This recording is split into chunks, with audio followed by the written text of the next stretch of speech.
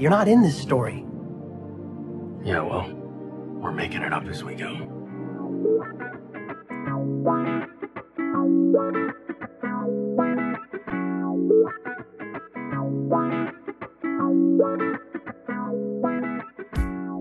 Welcome to Making It Up As We Go, a Destiel fan fiction anthology podcast. We're making it up as we go. I'm your host and reader, Nerdy Nerdenstein, but you can call me Katie. The story is ours now. You can't have it back. Please be warned that this podcast can and will depict explicit sexual content and is not intended for young audiences.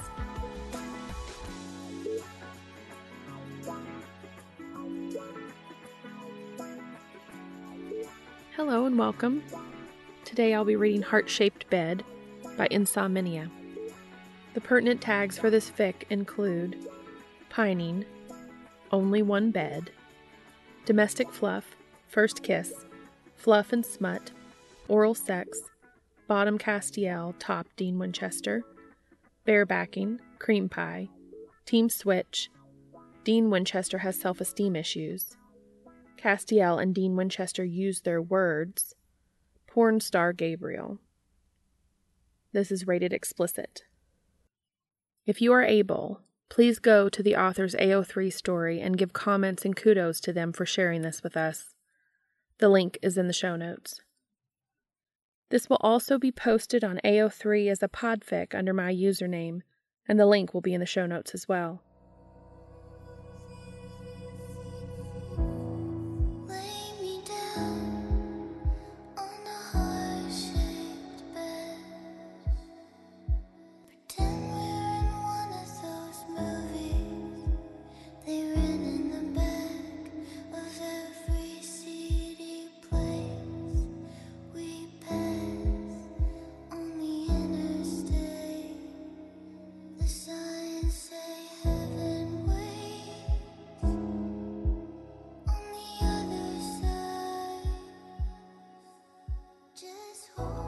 Heart-Shaped Bed.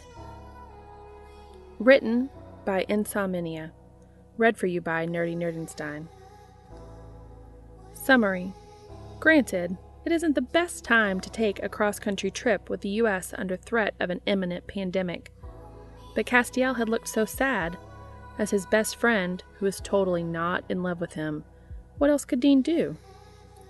Thankfully, when the shelter-in-place order comes, Castiel's brother offers them his currently empty apartment to ride out the lockdown in.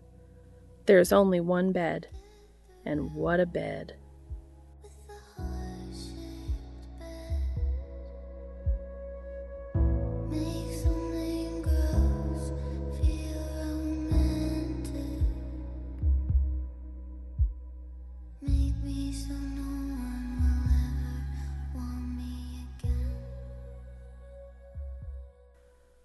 It starts, as does everything of import in Dean Winchester's life, with Cass.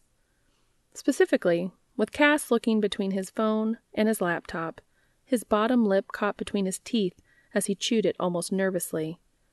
For his part, Dean wished he wouldn't do that. It inevitably drew Dean's attention to Cass's lips, which in turn led Dean to thinking about what he'd like to do to Cass's lips, which was never a safe train of thought to follow.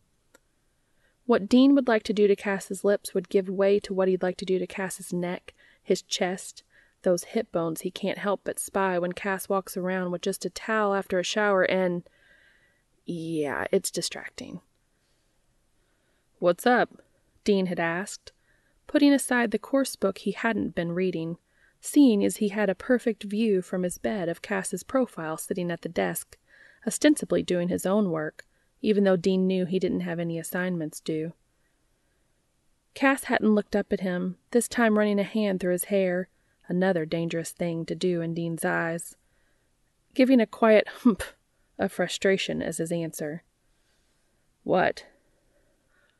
It's nothing," Cass had sighed, clearly thinking better of whatever he'd been deciding and closing the laptop. He didn't look happy, though, so of course Dean had pushed it. Just a rare astronomical phenomenon that I won't be able to see, he'd eventually admitted glumly. Dean hadn't said anything to that. Instead, he'd settled himself at the end of the bed, looking at Cass pointedly until the guy broke and told him everything. Not that Dean quite understood everything.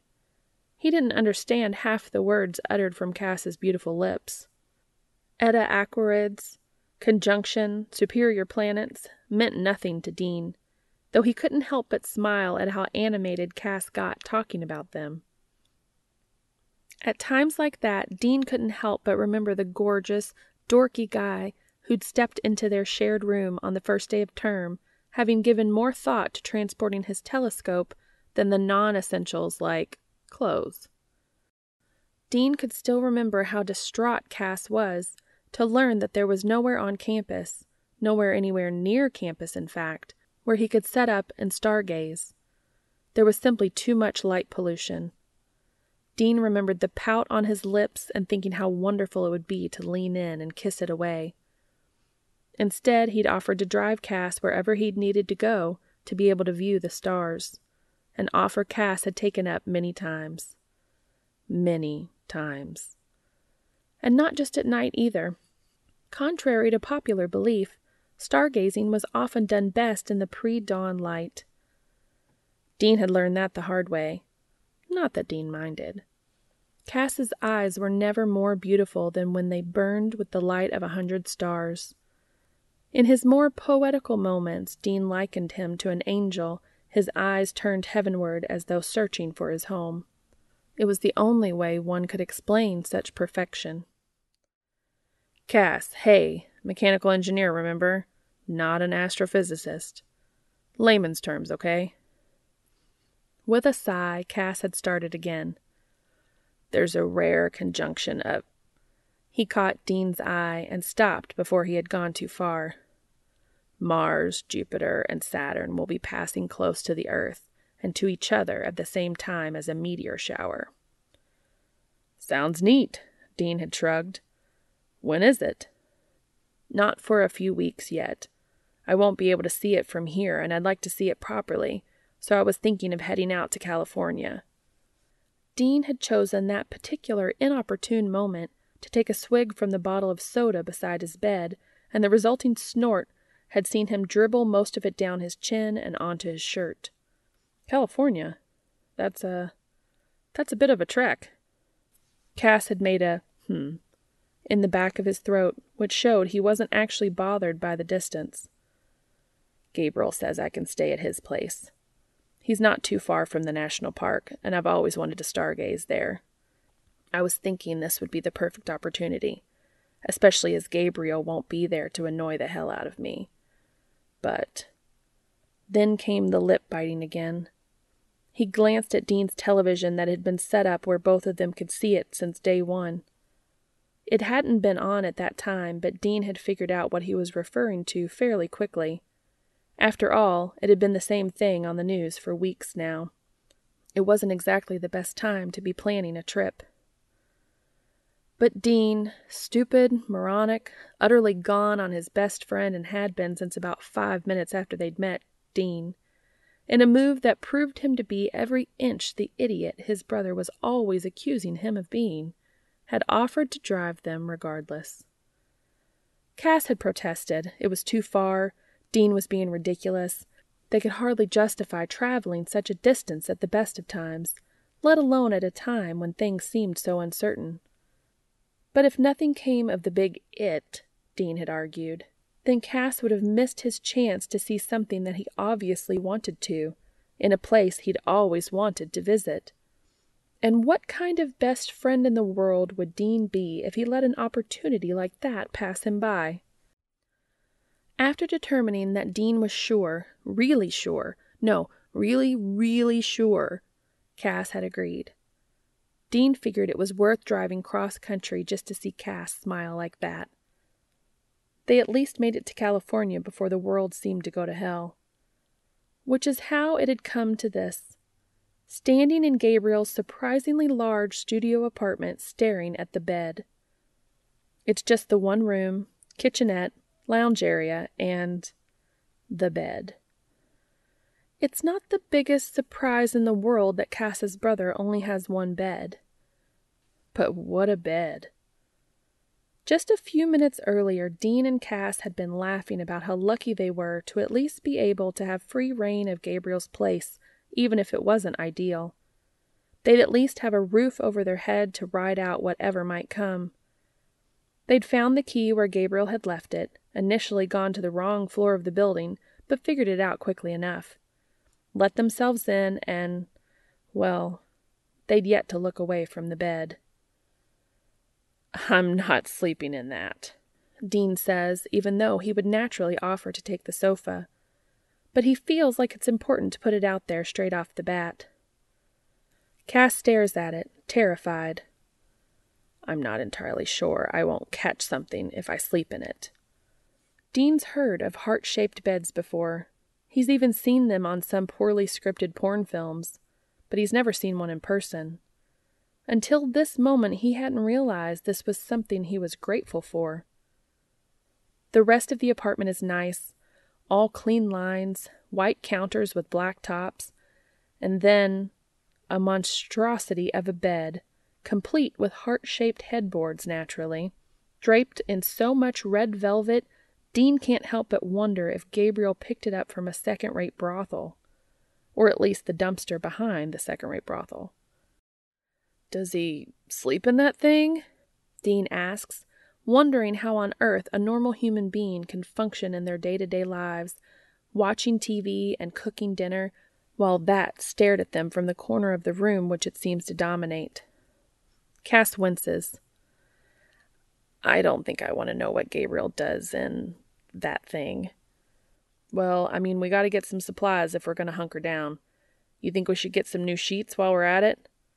Dean asks as Cass steps over to the bed, a braver man than Dean, and runs his hand over the comforter as though to confirm that yes, it is velvet, and yes, it is the tackiest thing Cass has ever touched.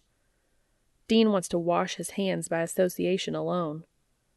"I think in this instance, fresh bedding absolutely counts as an essential item," Cass sighs. Thankfully, their shopping trip is not as manic as Dean expects it to be. He can see that people are starting to panic as they pass several carts laden with toilet paper and pasta. He's not sure why the toilet paper specifically, but he doesn't question it, focusing instead on his own cart. Between them, he and Cass manage to stock up on essentials that'll see them through the next few weeks without going overboard. There's only the two of them, and seeing as they've been students for a couple of years now, they're used to making a little go a long way. At several points, Cass tells Dean how grateful he is for Dean's culinary skills. "You just want me for my pie," Dean grins, throwing into the cart everything he'd need for several pie crusts. "And your burgers," Cass adds, eyes lingering on Dean a little longer than necessary. Dean blushes and turns away, suddenly very interested in the price per pound of apples. They manage to find some bed sheets, and Cass decides he's just going to outright buy some new blankets, claiming he'd rather burn the velvet mess waiting for them at their temporary home. Dean doesn't disagree. Personally, he'd be on board to help Cass burn the entire bed. Gabriel might consider that something of an overstep for people he'd allowed to stay in his home, but the bed. By the time they get home and Dean has unpacked the groceries, noting that Gabriel has a relatively well-stocked store cupboard, the prospect of being stuck in someone else's home for the time being isn't as awful as it had been when they'd first considered it. Or at least it isn't as awful a prospect for Dean. Cass has the new sheets unpacked, but hasn't got as far as actually doing anything with them, choosing instead just to stare at the bed. "Could you give me a hand, Dean?" he asks eventually. Dean doesn't bother to swallow the laugh that threatens to escape him, and kicks the cupboard closed behind him as he crosses the room to help Cass. As soon as his fingers curl around the red velvet comforter, he regrets it, pulling a face that makes Cass laugh at him. Naturally, Dean flips him off before his eyes fall on the side table beside the bed. "Dare you to look in the drawers," he says with a sly grin at Cass, who looks horrified at the mere prospect. "There isn't enough money in the world to make that an enticing offer," Cass grumbles, his eyes fixed on the task at hand and deliberately keeping his eyes away from the offending furniture, as though it might disappear if he ignores it hard enough. Together they peel the covers off the bed, and Dean pushes the mass of cushions and pillows onto the floor.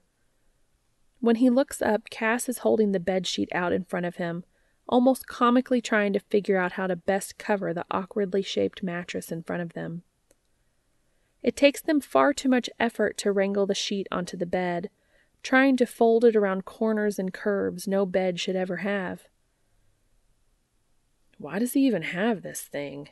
Dean grumbles, trying to find a way to tuck a square sheet around the circles of the heart without leaving creases in it. He does not succeed. "Why can't he have a normal bed like a normal person?" "We are talking about Gabriel," Cass points out, having given up on trying to make the bed look tidy and settling for just getting it covered. I don't think normal applies in his case. Cass finishes the bed by throwing over the blankets he'd bought and kicking Gabriel's velvet war crimes into a cupboard. They'll probably wash them before they leave, but for now, neither Dean nor Cass want to be reminded of their existence, as though they can avoid it with the garish headboard staring down at them wherever they are in the room. Reluctantly, Cass throws the assortment of equally garish pillows onto the bed before he rolls his eyes and turns away from it, tapping Dean's arm in thanks. As soon as he's moved away from the bed, Dean's curiosity gets the better of him, and he opens the drawer Cass had refused to, his eyes almost popping out of his skull. "I don't want to know," Cass snaps when he realizes what Dean is doing. Dean wants to close the drawer. He really does. But it's like watching a car crash he can't look away from. The sex toys, lubricant, and condoms are not a surprise. What else would he have expected from a drawer in proximity to a heart-shaped bed? But the sheer variety in length, size, type, flavor? Even by Dean's non-closeted, sex-positive, if it feels good, do it standards, there's a lot. He closes the drawer and turns to find Cass glaring at him. "If you value your life, you won't ever tell me what you've seen in there." Dean blinks owlishly. "I don't think I could ever describe it," he says honestly. "I think I need therapy." "I can offer pizza," Cass says, his phone already in his hand. "Figure we should treat ourselves while we still can." "Meat lovers?" Cass frowns without looking up. "Is there any other kind of pizza?" Dean drops into the couch and realizes it's only a two-seater just before Cass sits down on the legs he is already stretching out. They fall into a familiar, comfortable silence as Cass orders the pizza and Dean flicks through Gabriel's channels. If all else fails, there's always Netflix. He finds something inoffensive to put on until the pizza arrives, and goes to check his phone when he realizes that Cass is looking at what little space exists between them strangely. "You all right there, Cass?" Dean asks, finding nothing when he looks at himself. Cass frowns before he finally says, "You can't sleep here, Dean." Dean looks up, alarmed even though he knows Cass wouldn't throw him out, let alone at a time like this. Cass holds his hands out, gesturing to the couch. "This couch is way too small for you." "It's fine," Dean says dismissively without really looking. He's slept on small couches before. It's no big deal, even if Cass doesn't look convinced. The pizza comes, and they share it with some of Gabriel's beer. It's a lot fancier than anything they'd normally buy. While watching something they'd watched a dozen times before, so they can chat without missing anything. That's the theory, at least. Cass doesn't chat. His eyes are half on the pizza, half on his phone, as he scrolls through whatever the hell it is he uses when he decides what godforsaken time he wants to wake Dean up in the morning. "I was thinking we could go tomorrow," he says, as though he's actually had any kind of conversation with Dean, and not left him to guess at what's going on from the vague glances he's caught of his phone screen. Stargazing? The Edda Aquarids aren't stars, but yes. It's not the ideal time. Cass sighs and bites his lip again. Does he have to do it so often? Or is it just because Dean notices it that it seems so often? Either way, it doesn't help. We might not be able to see Mars at all, but I'd rather not wait given that it looks like it might be our last chance if things do go into lockdown. Dean has always loved the way Cass refers to them as a they whenever they go stargazing, as though Dean has any comprehension of the beauty above them. He's always too transfixed by the beauty in front of him to notice. That said, he has to admit, the first time Cass pointed out Jupiter to him was pretty cool. And not just because Cass had leaned in close, his hands on Dean's shoulders to do so. Dean asks the only question that really matters. What time? Phone still in hand, Cass thinks for a moment, and Dean can't look away. He's staring into the middle distance, working backwards from the time the planets will be most visible. Even when he's doing something so mundane, Dean finds him beautiful. I'll want to set up about 4 a.m. He hesitates. That's if you don't mind driving through the night. Dean smiles at him even though he's got half a slice of pizza on its way to obscuring it. Cass, I never mind. It's cool. Anything for you. He says with a wink, though he's glad of the pizza in his mouth when he sees that Cass is smiling softly at him. At least if he's got a mouthful of food, he doesn't have to deflect from the obvious emotion there. Thank you, Dean, Cass says quietly, still looking at him fondly. Dean clears his throat awkwardly, suddenly very aware that they're on a 2-seater couch and sitting so close together that Dean can feel the warmth of Cass's legs beside him. So he does the only thing he can think to do and makes an asinine comment about the show they're not watching. Good save, Winchester. Smooth. Despite the fresh bed sheets, when the time comes, Cass still hesitates at the side of the bed. It distracts Dean from the fact that he cannot find a way to get comfortable on the couch. It's not going to bite, Cass. Dean chuckles. Cass's eyes narrow a bit, but he doesn't look away from the bed. Would you swear to that in a court of law? Dean laughs, and eventually Cass straightens his shoulders and jumps into the bed, as though he's afraid if he waits much longer he'll never get around to it. Dean stifles a snort behind his hand. How is it? There's a moment of silence before Cass begrudgingly admits, It's surprisingly comfortable. Ha! Great. Good night, Cass. Good night, Dean, Cass whispers. And is it Dean's imagination, or does he sound a little wistful? Probably not. He's probably just tired. Dean puts it out of his mind and tries to focus on getting comfortable instead, which is easier said than done. Cass was right. The couch is way too small for Dean. He tries to lie flat, resting his legs over the arm of the chair, but they come up too high to be comfortable, and his circulation protests almost immediately. So he tries the reverse, but that just means he's more likely to break his neck than lose feeling in his legs. He puts himself on his side, trying to fold his legs into the small space. That's somehow even more uncomfortable. He rolls over, curling himself into the back of the couch, but that isn't even worth the attempt. He turns back with a small huff. He'll find a way. Dean, Cass calls, his voice quiet but firm. Come to bed. Dean's throat has never gone so dry so fast in his life. His blood has never rushed south so quickly either. What? Dean squeaks, his voice way too high. He clears his throat and tries again. Sorry, what? Cass sighs. You're not going to get comfortable, so unless you want to make up a bed using Gabriel's sheets. He pauses to let that particular distasteful thought sink in. Just get in here. There's room. Dean closes his eyes so tightly tears start to form.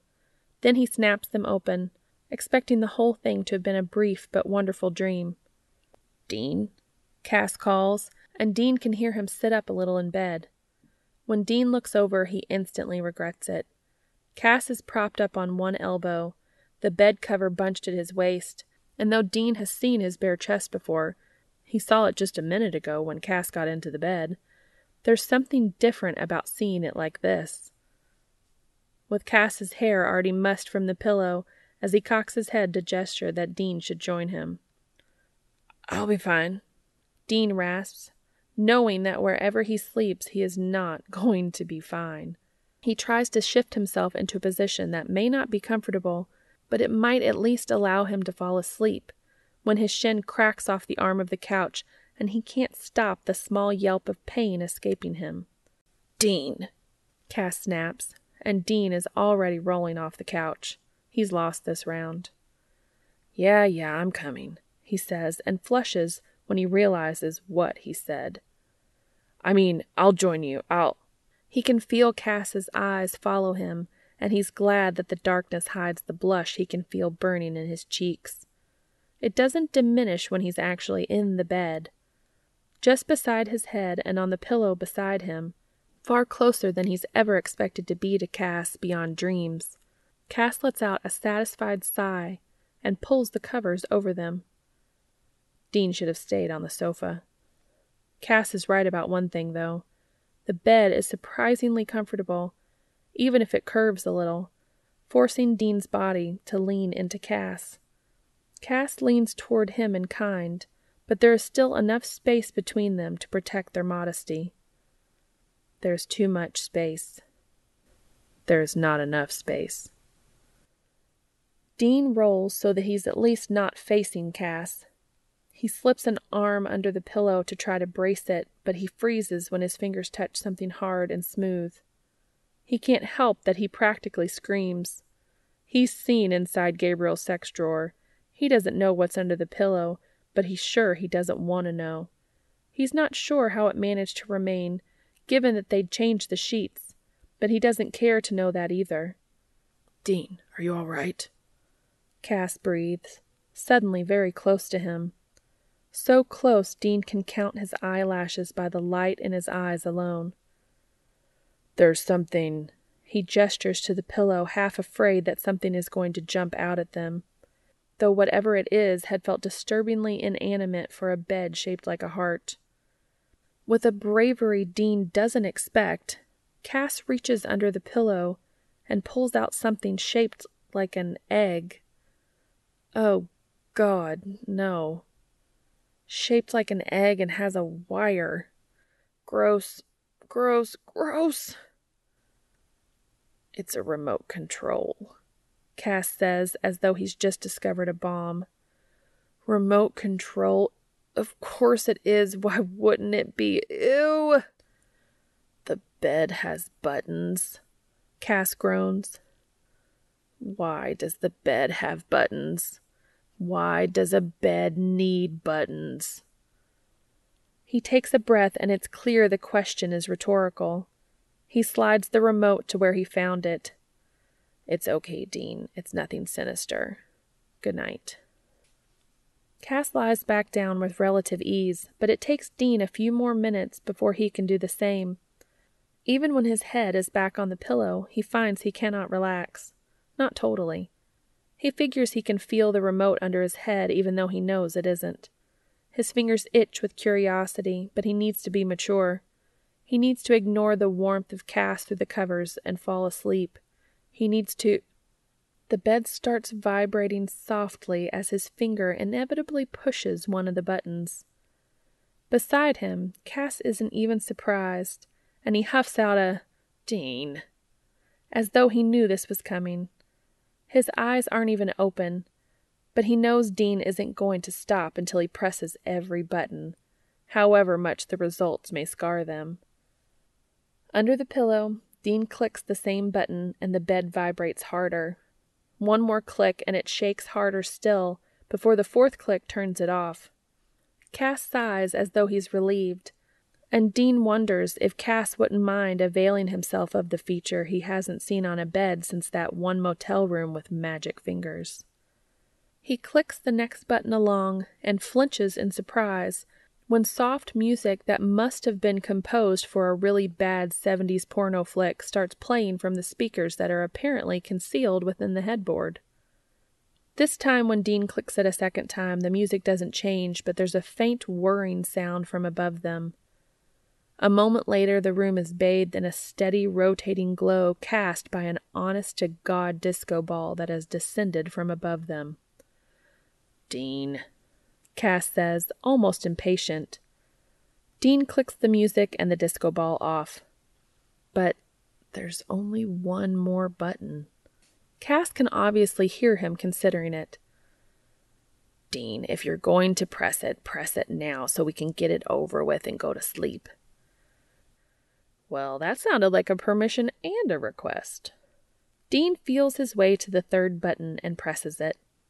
The whirring this time is noticeably closer, and Dean realizes that there is in fact a panel in the velvet-encrusted headboard. A panel which slides away to reveal a screen, onto which pops a mustached waiter, carrying a small platter. "I've got the kielbasa you ordered," he says in what Dean supposes is meant to be a sexy drawl. "What?" Cass snaps, sitting up abruptly. His eyes take a moment to adjust, and when he realizes where the sound is coming from, he practically falls out of bed. "Turn it off! Turn it off!" Dean fumbles with the remote as he tries to turn it off. He manages to cut it just as the waiter disappears under a woman, already groaning excessively. The panel returns to obscure the screen, but Cass looks traumatized. "That is more of Gabriel than I ever wanted to see," he groans, rubbing his eyes as though he can banish the memory. "Wait, that's Gabriel? Gabriel is in Casa Erotica 13? Dean isn't impressed. He isn't impressed. This is gross. Okay, he's a little impressed. He opens his mouth to say something else, but Cass's finger finds his lips and shushes him before he can think about it. "I don't want to know how you can recognize a porn film my brother apparently starred in from one scene alone. Let's never speak of this again. Can we please go to sleep?" Dean leaves the remote where it is, though he still thinks he can feel it through the pillow. He wants to roll over so he isn't facing Cass, but it's like the bed was specifically designed to push them together. Well, it probably was. When Dean settles into the most comfortable position, he's on his side looking right at Cass, who faces him in an identical position, though his eyes are closed. Cass has apparently fallen asleep with far greater ease than Dean expects to. He lets his eyes close and tries to level his breathing out. If he pretends to be asleep, eventually sleep will take him. But soon his eyes are open again, taking in every inch of Cass beside him, even though he is illuminated only by the dim glow filtering in from the streetlights outside. It's not much, but to Dean it is everything. Cass looks so peaceful when he sleeps. His default expression is usually a frown, except around Dean, that is. With Dean, he's always laughing, always smiling. It's not that he's miserable otherwise, but no one makes him laugh like Dean. It's something Dean has always treasured in the small part of his heart where he allows himself to think about Cass like that, along with the way Cass looks up at the stars as if he can see something wondrous that no one else sees, the way he always groans at the first bite of the burgers Dean makes, the way he always makes sure to ask after Sam and knows Dean's brother's schedule better than Dean knows his own. Dean listens to the steady rhythm of Cass's breathing and hopes it might lull him to sleep, but instead he just finds himself watching. If he falls asleep looking at Cass, maybe he'll be lucky and dream of him. It's all rhetorical. He dreams of Cass often. Even like this, Cass is breathtaking. Dean can't help himself. He's never been this close to Cass before, and he's been plenty close to Cass in the past. Without so much as a rustle of the covers, he reaches out and lets his fingers lightly card through Cass's hair. It is every bit as soft as Dean had imagined it to be. The thought makes him smile, but the realization that he's made a terrible mistake has him pulling back his hand as though scalded. He shouldn't have. He really shouldn't have. Cass is sleeping, and now Dean knows what his hair feels like against his skin. Now he knows what it would feel like to tangle his fingers into that hair and how it would feel beneath him. And Cass is looking right at him, his eyes wide with surprise. "Cass!" Dean hisses. Maybe there's another button. One that will detach Dean's side of the bed and catapult it from the room. Maybe there's a hole he can crawl into where he can curl into a ball and die. He does not expect the fingers on his face, nor the way he freezes at the touch. Cass rests his fingertips gently against Dean's jawline, tracing where it meets his cheek, and Dean is convinced he's dreaming. So is Cass, if his expression is anything to go by. "Dean," he whispers, and it's a little hesitant. His voice shakes on the one syllable, but he does not withdraw his touch. Then there's the slightest of huffs, and he sighs. "I'm dreaming." Everything within Dean screeches to a halt. His brain stops functioning, his blood stops pumping, his heart misses several beats, and his breath freezes. Is this what Cass dreams about? Why would Cass dream about this? About Dean? Dean brings his hand to cover Cass's, holding it against his face. "You're not dreaming, Cass." "Oh," Cass breathes. "Are you sure?" It's the late hour and the proximity to Cass which means he's not considering what he says. That's what Dean will claim to his dying day as he murmurs, "If you're dreaming, I'm dreaming too." He curls Cass's fingers into his palm and moves them to his lips so he can leave a lingering kiss there. And there, he's done it. His cards are well and truly on the table. He's potentially ruined their friendship, has probably established himself as a creep, and there's no way Cass is going to want to stay in the same room as him, let alone the same bed, and... Cass whimpers. A brief, strangled sound that trails into what sounds like half a sob before his fingers are back on Dean's cheek, cupping his face and holding him there so he can lean in and press their lips together. "Dean," he mumbles, bringing his other hand up to hold Dean's shoulder, holding him tightly as though he fears Dean is about to disappear, as though this is still a dream. But Cass is kissing him. Cass's lips are soft and a little dry, and the taste of mint toothpaste lingers a little, but he is kissing him, and Dean is kissing him back. He didn't even notice he was doing it. His brain is still offline, though his heart has jump-started itself and is now hammering its way to a coronary episode. Cass is kissing him. "No," Dean sighs, pulling back suddenly, though he doesn't want to pull away from Cass's touch, and his own hands are still wrapped around the arms in front of him. When had he even done that? "No, we can't do this." He's not sure what he expects Cass's response to be, but he certainly doesn't expect him to nuzzle closer and whisper, "We really can." "That's not what I mean." Dean pauses for a moment and tries to think of the words, even though Cass still feels wonderful in his arms, and is returning the favor that started all this, trailing his fingers through Dean's hair. We can't, okay? I shouldn't have. We can't." "Do you not want to?" He wants to. Oh, he wants to. If it was just a question of want, then Dean would have made a move years ago and accepted the rebuff. "Yeah, but..." He takes a breath. This is veering dangerously close to talking about their feelings. At least when those feelings were bottled up where they belonged, there was no chance of Cass walking away because of them.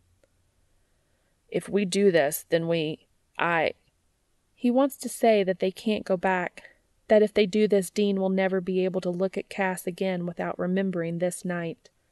He'd never be able to listen to him speak without knowing the noises he had made, or watch him try to tame his hair, knowing how it felt to tug it and how hard he liked it to be tugged.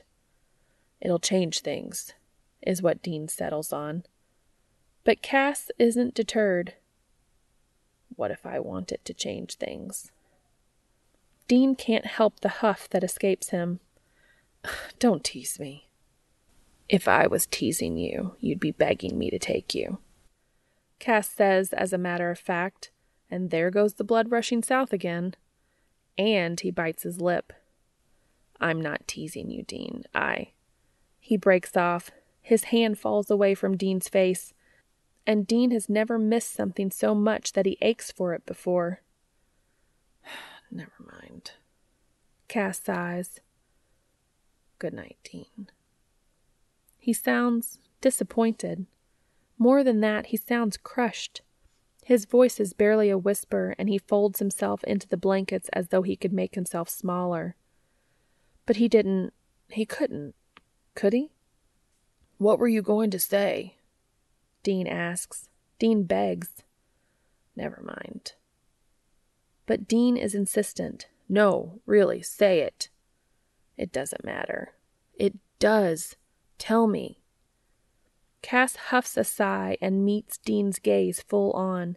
He's biting his lip, but for once Dean can't look away from his eyes. It'll just change things. It feels like a defining moment. He can step off the precipice, or he can accept the dismissal, roll over, and try to sleep. They'll wake up in the morning and they'll never speak of this again. But it feels like something has changed. The air has shifted. It is almost tense, strained, desperate. Dean steps off the precipice. What if I want to change things? Cass is as still as Dean was just a moment ago. Dean doesn't want to move. He doesn't want to breathe in case it scares him off. But then Cass just says it. He just straight up blurts it out. But I love you. And it feels like Dean can breathe again. He hadn't realized the world had stopped on its axis until it started moving again at those words. Cass, And he might as well say it. He's been wanting to say it for years. I love you, Castiel. This time when they kiss, it feels as though they're drowning. Dean can't take a breath, but if this is how he dies, then so be it. He'll die happy. He'll die more than happy. Cass's lips aren't as dry as they were before, and even his face seems a little damp. But he kisses Dean as though he needs him to live, and Dean doesn't want him to let up for a moment. But he needs to know. Can I? He starts, but breaks off because he doesn't think there are words enough in the English language to even begin on what he wants to do to this man in his arms. Anything, Cass breathes, pulling him back in for a kiss. Everything. I want everything with you, Dean. I love you, he says again, this time punctuating it with a kiss on Dean's nose for emphasis. Chaste compared to the way they had devoured each other just a moment ago. Dean closes his eyes tight and takes a breath, forcing himself to calm down, forcing himself to slow the train of thoughts threatening to run away with him. Instead, he focuses on the warmth that seems to rush through his body. Cass loves him. Cass loves him. And Dean intends to show Cass just how much he has loved him in return. Dean pushes himself up on one elbow and gently pulls Cass beneath him. His fingers cup his face, stroke his cheek, comb through his hair, and as he leans in for another kiss, Dean whispers against his lips, I love you too, Cass, before he takes his lips to Cass's neck and looks for all the ways he can drive him mad. With his lips at Cass's throat, he can feel Cass's pulse hammering as fast as Dean's seems to be. Dean doesn't help matters by pressing his tongue into it, his teeth. Dean. It slips out. Cass hadn't meant to say it, but his fingers tangle into Dean's hair, and he arches his back, already trying to cant his hips against friction that isn't there. Not yet. Not when there is so much of Cass to explore. He takes his time. He wants to know every inch of Cass's body, wants to commit every sound, every taste to memory. If this is a dream, and there's still a part of him that thinks it must be, Dean's going to make it the best damn dream he's ever had. Cass's chest is firm beneath his touch, his lips, and he takes a long while to explore those hips that have begged to be explored every time Cass's shirt has ridden up. He feels like he could cut himself on them, but that doesn't stop Dean diving in, letting Cass chase his touch. He wants to know everything Cass likes, everything that drives him crazy, but it might take a while. Right now, Cass is mad for his touch, pulling him close and reaching for him with Dean's name falling from his lips. Dean hasn't gone for Cass's boxers yet, even though he can see the hardness straining against them. He doesn't avoid it, though, and as he kisses his way across Cass's navel, he allows his chest to brush against him. Cass looks like he could come on the spot, his fingers tight in Dean's hair, and his voice lower than Dean has ever heard it. "Cass," Dean moans, finally letting his hands roam lower and palming his impressive length through the fabric of the boxers. It twitches against his palm, and more than anything, Dean wants to taste it. So that's exactly what he does. He pulls down Cass's underwear, leaving it somewhere around his knees. Cass kicks them off with a series of uncoordinated jerking movements. Dean lets him, allowing his breath to ghost over the head of Cass's cock as it bobs between them. Dean wants to swallow him whole, but he's going to take his time. He leans in, pressing soft kisses to the tip as Cass's head rolls back against the pillows, his eyes closed tightly, as though the sight of what Dean is doing to him is too much to bear. "Oh, Dean."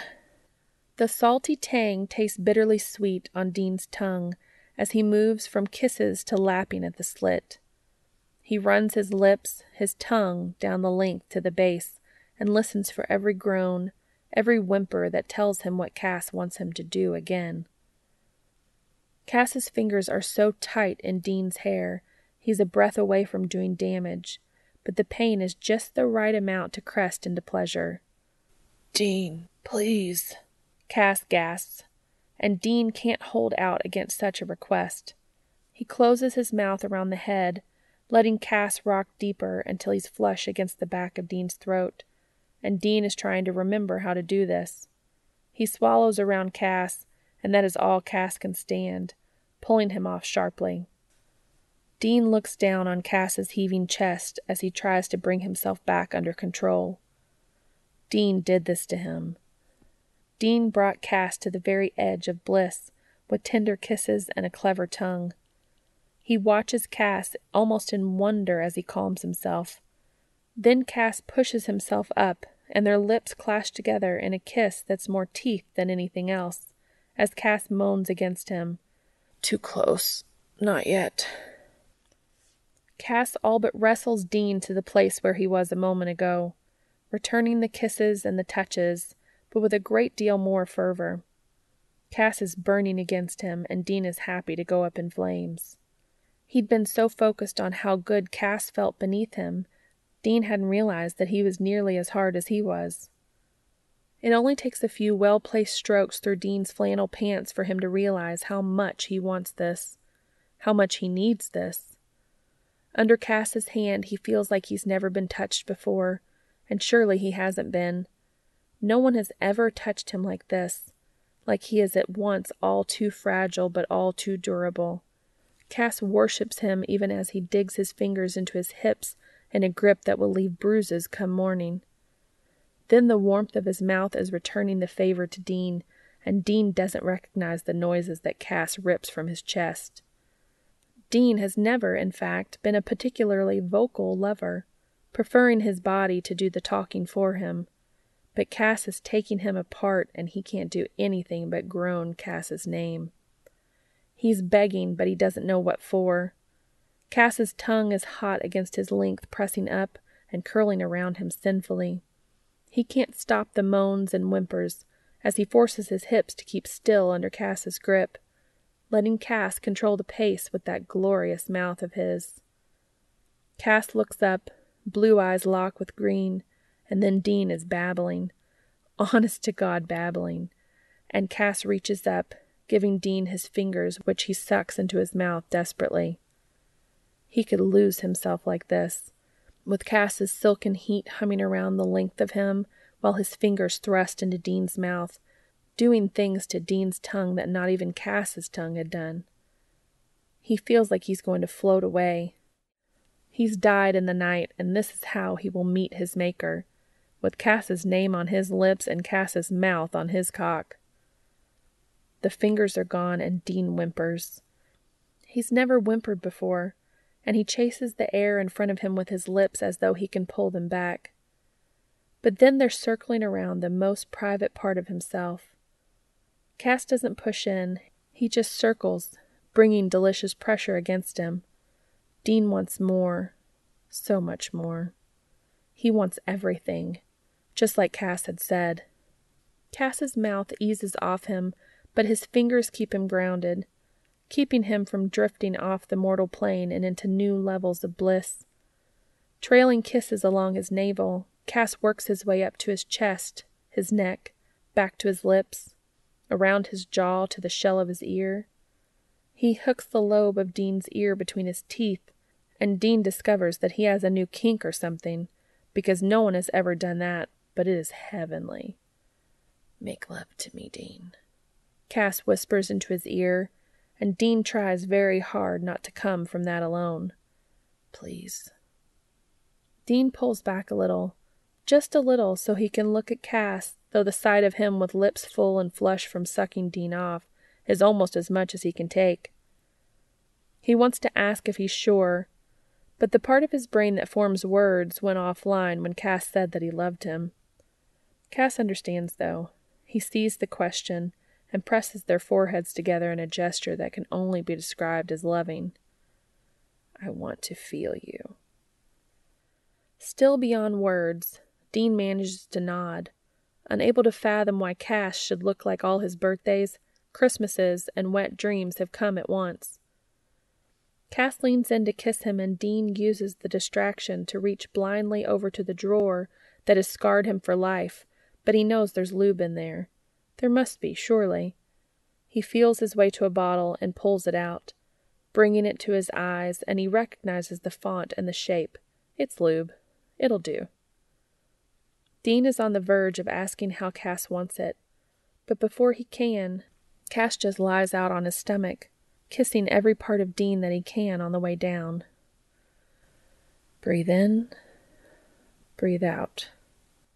Just because every single one of his dreams is coming true in the form of the deliciously naked Cass laying himself out for Dean's delectation is no reason to lose his head as well as his heart.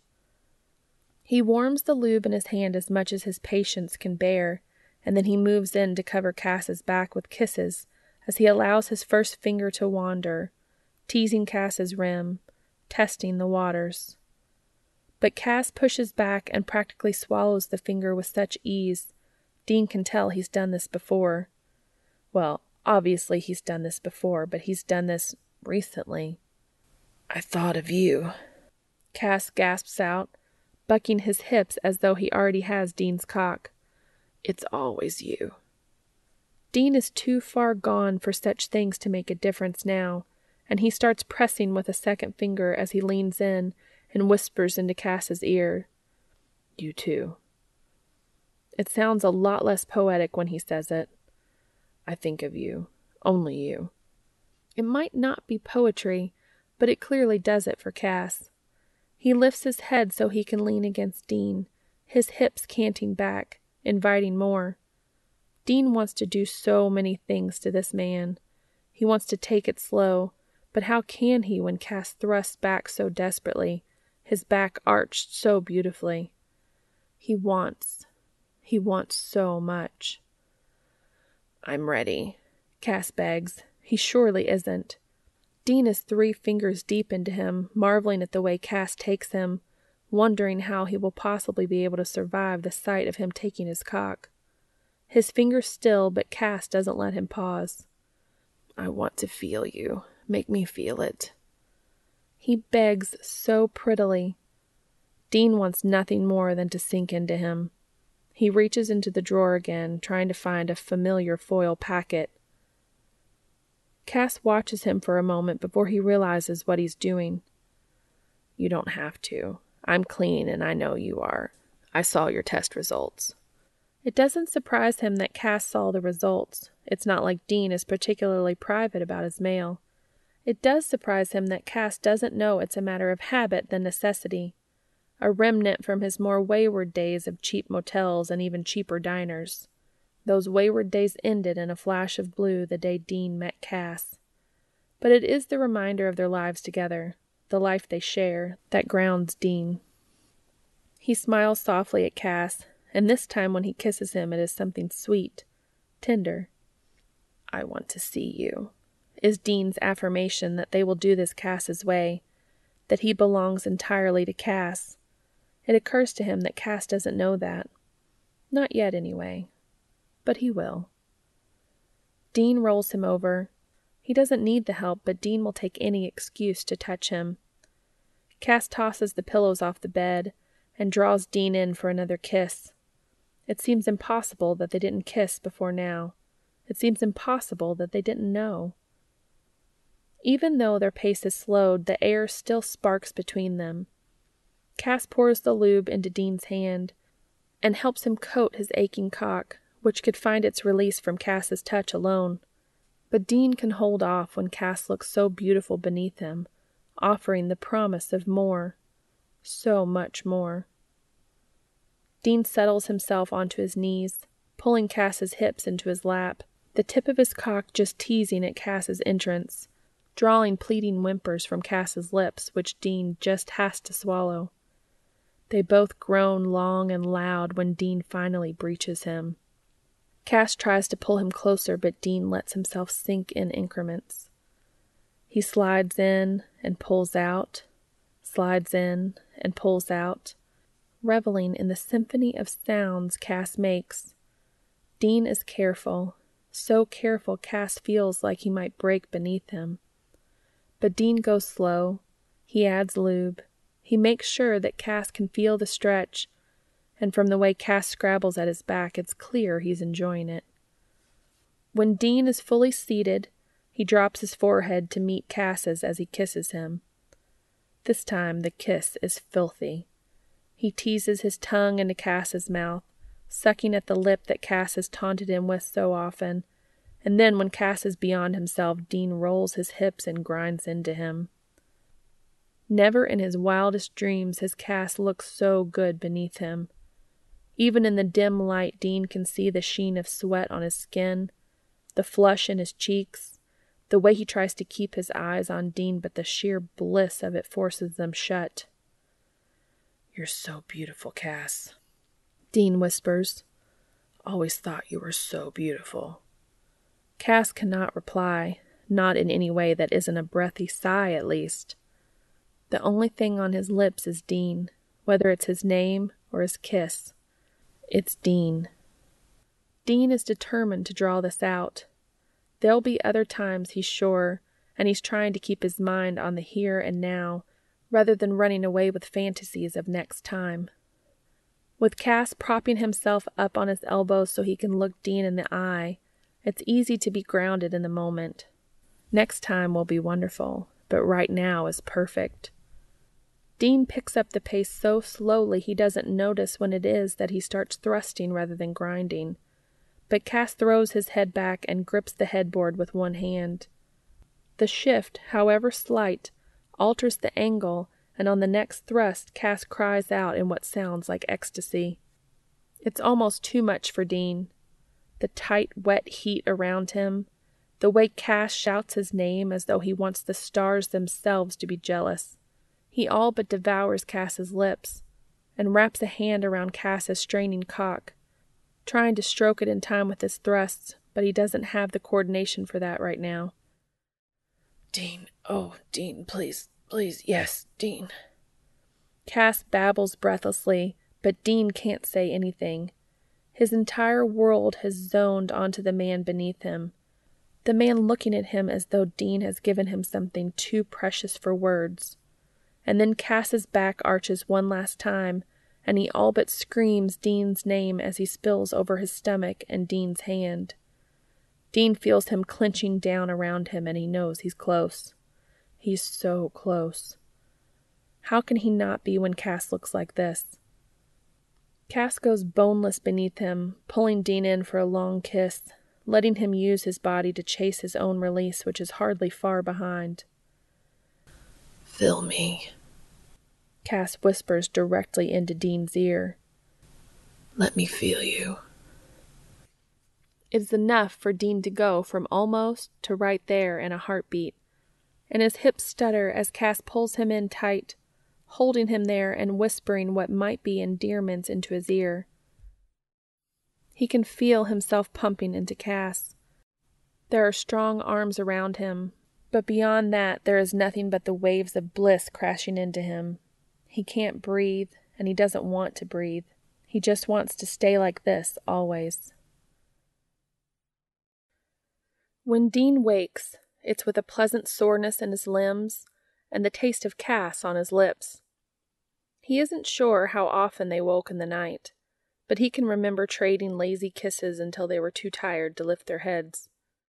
He remembers sucking Cass down until Cass had almost cried from overstimulation, but spilled into his throat regardless. He remembers Cass bending him over the bed and demanding his pleasure from fingers alone. Come for me, Dean. Come now. And Dean had, many times.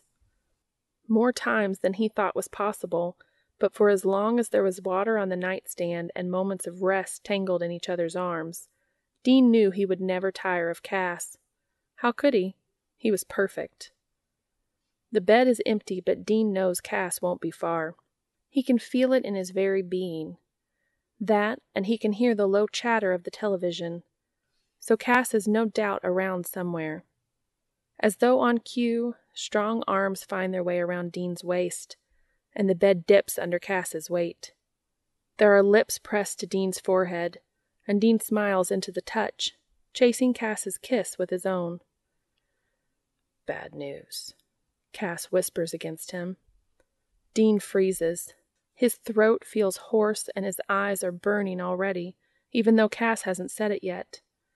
The fragile world they'd created the night before is already crashing down around him. Dean? Cass asks in mild alarm, tipping Dean's chin so he can look into his eyes. Dean looks away, but the blue is burned into his vision. Cass's arms are tight around him. Why does he have to make this so much harder? It's okay, Dean, Cass insists, refusing to let him break away. It's not okay. Dean would prefer it all to have been a wonderful dream than to wake up to Cass's regret. We knew this was coming, Cass whispers, and Dean is convinced he's going to cry. Of course he had known it was coming. What can Dean Winchester offer someone as perfect as Castiel Novak? But I've spoken to Gabriel. Okay, that's a bit odd. And he says we can stay here for as long as we need. It looks like the rest of the country will follow suit, so it's not like he's going to surprise us by showing up. What does Gabriel have to do with any of this? We've got enough supplies. We'll be fine, Dean. Wait. Dean allows just a breath of space between them, so he can scrub a hand over his face. He's missed something. Wait, what? Cass frowns, but gestures towards the television, where Dean can see a news channel running quietly in the background. There's a stay-at-home order for this state. We have to stay here. What bad news did you think I meant? Dean's face flushes beet red, and for a moment he can't meet Cass's eyes. Nothing, he mumbles, trying to get out of the bed. So, breakfast? But Cass isn't so easily put off, and he pulls himself around so he can straddle Dean's lap. 24 hours ago, Dean would have died to have been this close, but now he just wants to get away. Tell me, Cass insists, his blue eyes alight with mischief. It's nothing. But then there are lips against his, slow and gentle, and Dean knows he's not getting away with this. Okay, I thought... He huffs, but this is harder than he thought it would be. It seems so stupid in the light of day. I thought you were going to say last night was a mistake. The mischief in Cass's eyes vanishes, and he looks as though Dean has mortally wounded him. What? It's just, you're amazing, Cass. You're funny, you're gorgeous, you're smart, and I love everything about you. I'm nothing special. So I figured you'd woken up and realized you could do better. His voice trails off, sounding smaller than he'd like. Cass doesn't say anything for a while, but Dean can't look up at him to see why. When he eventually speaks, his voice sounds a little sad. Do better? Do better than my gorgeous roommate who drives me wherever I need to go, whenever I need to go there, just so I can look at the stars? My incredibly sexy best friend who looks after me when I'm sick and makes me soup? The guy who always makes me laugh and makes the best burgers in the world? He forces Dean to look at him. I never ever thought someone as wonderful as you would even look at me. Otherwise, I would have made my interest clear from day one. Dean feels warmth spread through him. It starts in his heart and bleeds into every part of his body.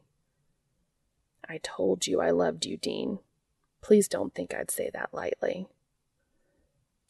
I love you too, Cass. I always thought you were way out of my league. Dean blushes. It all seems so ridiculous now. Cass rests his forehead against Dean's, breathing him in. He's gorgeous like this, holding Dean close as though he's too precious to be held. As though any minute now Dean will realize he doesn't want this and leave Cass on the bed. Which is exactly what Dean is waiting for Cass to do. So maybe, if they both drop that line of thinking, then maybe they'll be able to actually build something that won't have them panicking at the first sign of trouble. It's not like they have anywhere to go. Stay with me? Dean asks, and Cass gives a little scoff. It's not like I can go anywhere, Dean. No, I mean... He wraps his arms around Cass's waist, bringing their chests together as he kisses him deeply. Stay with me. When Dean pulls back, Cass's eyes are still closed, as though he's savoring the feel of Dean's lips against his. Eventually, he opens his eyes and touches Dean's cheek reverently. I'll always be here to watch over you. Of course I'll stay. There is more kissing, and Dean can already feel Cass getting hard in his lap. Dean's been hard since Cass straddled him, though granted he'd lagged a little when he thought Cass was breaking up with him before they'd even started. Wait, Dean says as the idea strikes him. If we can't go out, you can't see your planets. Cass huffs a sigh as though he knows something that Dean doesn't. I'm not too worried about that. One of my favorite things about stargazing is the time we get to spend together. Oh. Dean can't help but grin. It's one of his favorite things about it, too. Wait. Does that mean you're not actually interested in the stars? Cass rolls his eyes even as he kisses the line of Dean's jaw. Yes, Dean. It was all a ruse. In fact, I specifically enrolled in an astronomy degree to get close to you. I'm glad I can finally give it all up. I've spent hundreds of dollars on equipment for appearance's sake alone. Dean laughs with him, and the sound of them laughing together is probably the most wonderful sound Dean's ever heard. They've laughed at things before, but not like this. Not together like this. They kiss for a while longer, before Cass shifts so that he's out of Dean's lap, and back on the monstrosity of Gabriel's bed. Dean finds that he hates it a little less this morning. Cass pulls Dean close to him, tentatively stroking his face, looking into the galaxy in Dean's eyes. It's a shame I'll miss the conjunction tonight, he says, but even as he says it, he's smiling softly. But I have something infinitely more beautiful to look upon. The end.